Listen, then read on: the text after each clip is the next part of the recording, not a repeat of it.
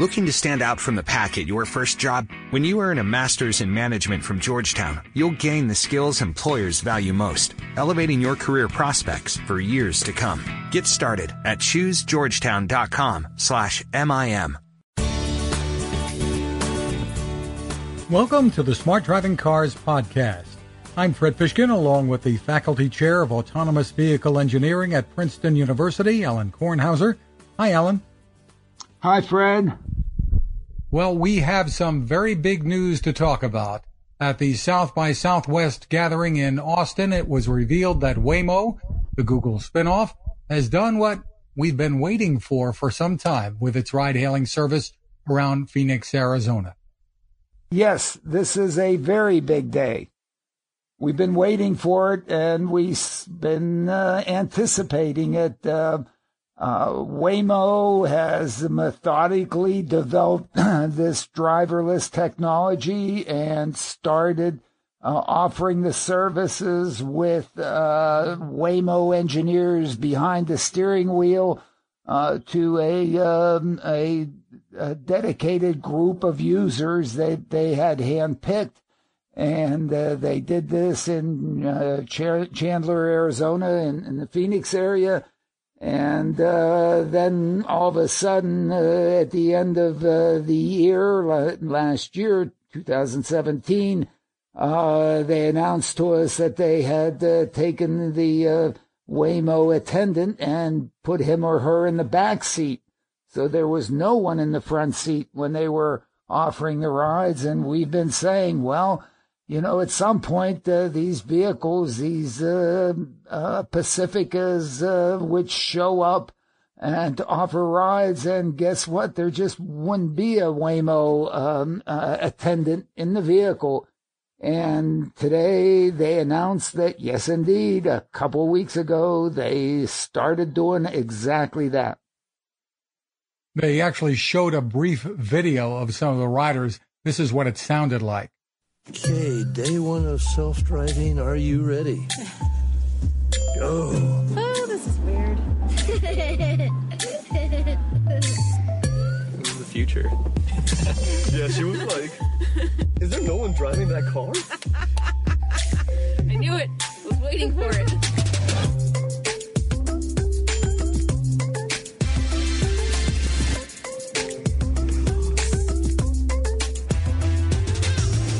Never know that there wasn't someone driving his car. Yo, car. Selfie. Thank you, car. Yeah, thank you, car. The folks in the video are part of Waymo's early rider program. You were talking about that.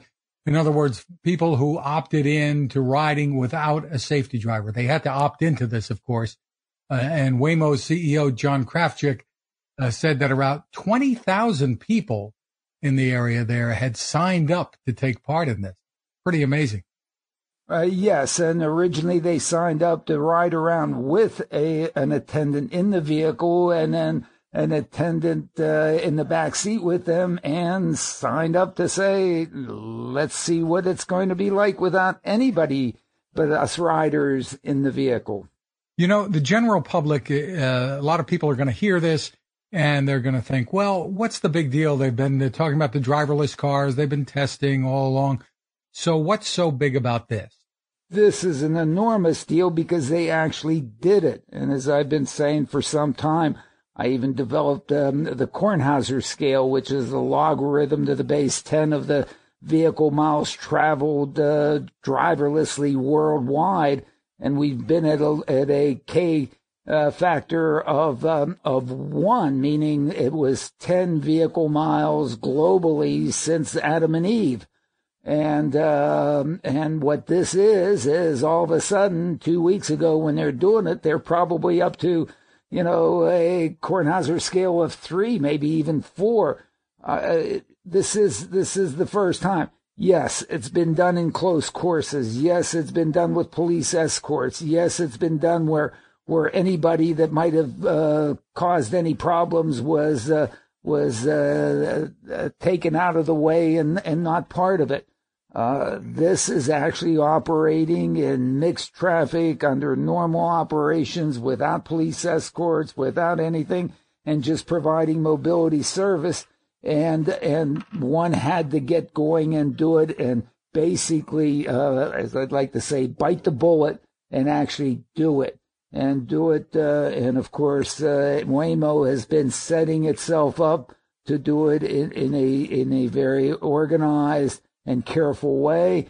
And here we go. This basically opens it up to provide the service first in the geofenced area that they know very well in Chandler, but they're out there mapping and running in other areas of the country, and you can see the Kornhauser scale going up and up and up. Will be exponentially increasing the number of vehicle miles from here on out. In the video, the passengers looked like they were having a really good time, almost giddy about it. And getting out of the vehicle, they said things like, thank you, car, and things like that. Yeah, well, it's a whole different thing. The vehicle pulls up to them with nobody in it. And they hop in, and then once they get out, I guess the vehicle goes with nobody in it to go pick up the next person. So, they're actually doing it. Now, in April, the new regulations in California will kick in, meaning we may see truly driverless testing going on there as well. I guess that might happen pretty quickly since they're on the road in Arizona.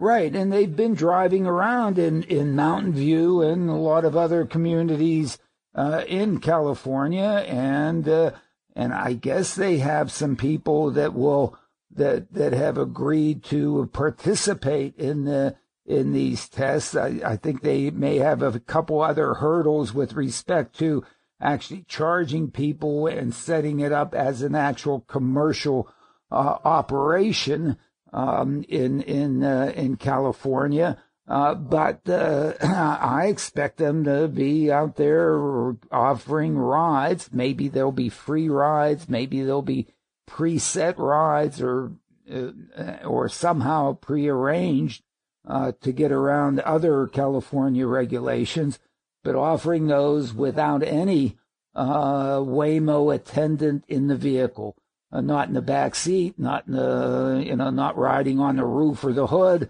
or in a car next to it, but just out there providing mobility services.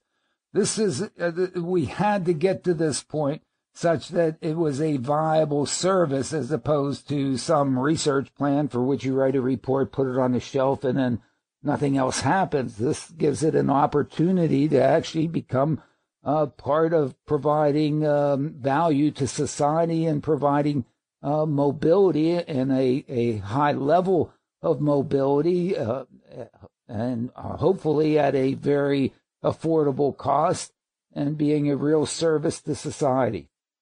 And we know that Waymo has ordered a whole bunch of these Pacifica minivans to be autonomous vehicles. Right, and so they announced that the purchase of those vehicles from Chrysler, I think it's a couple thousand of them. Who knows what other deals they've been cooking up with? Who knows what other manufacturers to basically roll this thing out? And so we've been stuck at zero with just the one ride in Austin, Texas by Steve Mahan back in 2015, which was the only driverless ride on a normal street under normal operation anywhere in the world.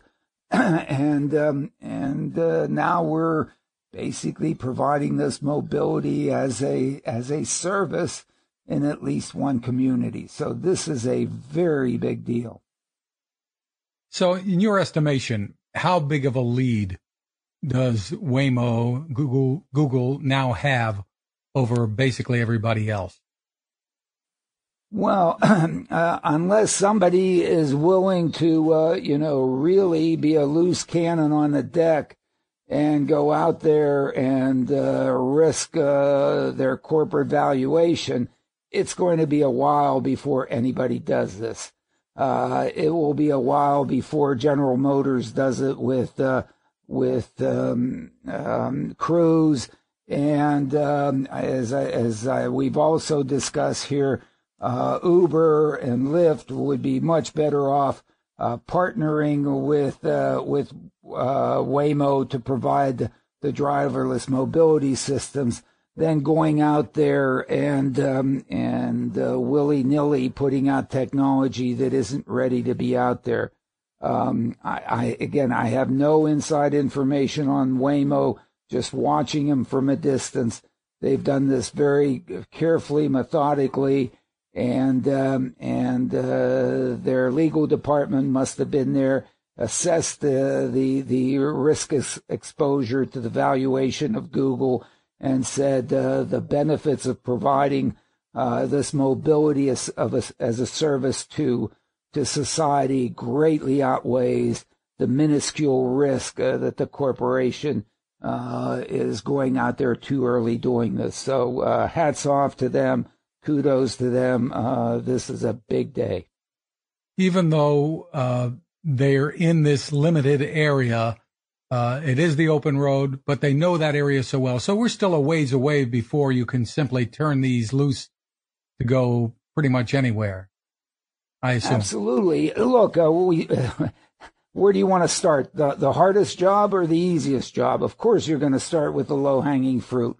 This is the low-hanging fruit, but at least we've accomplished it, or they've accomplished it in the easy area.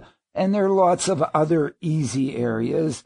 And let's get some experience, and let's, crawl before we stand up and walk, and do this and learn some more and fix some more and improve the algorithm some more and improve the data sets some more and improve the sensors some more and improve the operating procedures some more. And it will roll out. Now, whether or not, how far it gets and penetrates 80-90% of the areas of the country, let's just give it a chance. The interstate highway system wasn't built in a day. We didn't drive cars across the country. As soon as Henry Ford opened up his assembly line, you first had to prepare Route 66 and so on. Let's give them a chance, but we are started. And lots more testing to do with, especially with other companies and of course Waymo as well. And along those lines, Lyft has announced that they're partnering with GoMentum Station, which is a large, secure testing facility for autonomous vehicles. And they're at the former Concord Naval Weapons Station in California. Right, and that's a big facility that's been being prepared for the past few years to test these vehicles. But again, that's a closed course. That is just not the same as what Waymo has done in the neighborhoods of Chandler and Phoenix, Arizona, where there are other drivers around, there are children and people walking down the streets, dogs and everything else, and so on. And let's see how it goes. Well, an exciting development, and that's it for this edition, a special edition of the Smart Driving Cars podcast. Don't forget to get info on the Smart Driving Cars Summit coming up at Princeton University this spring.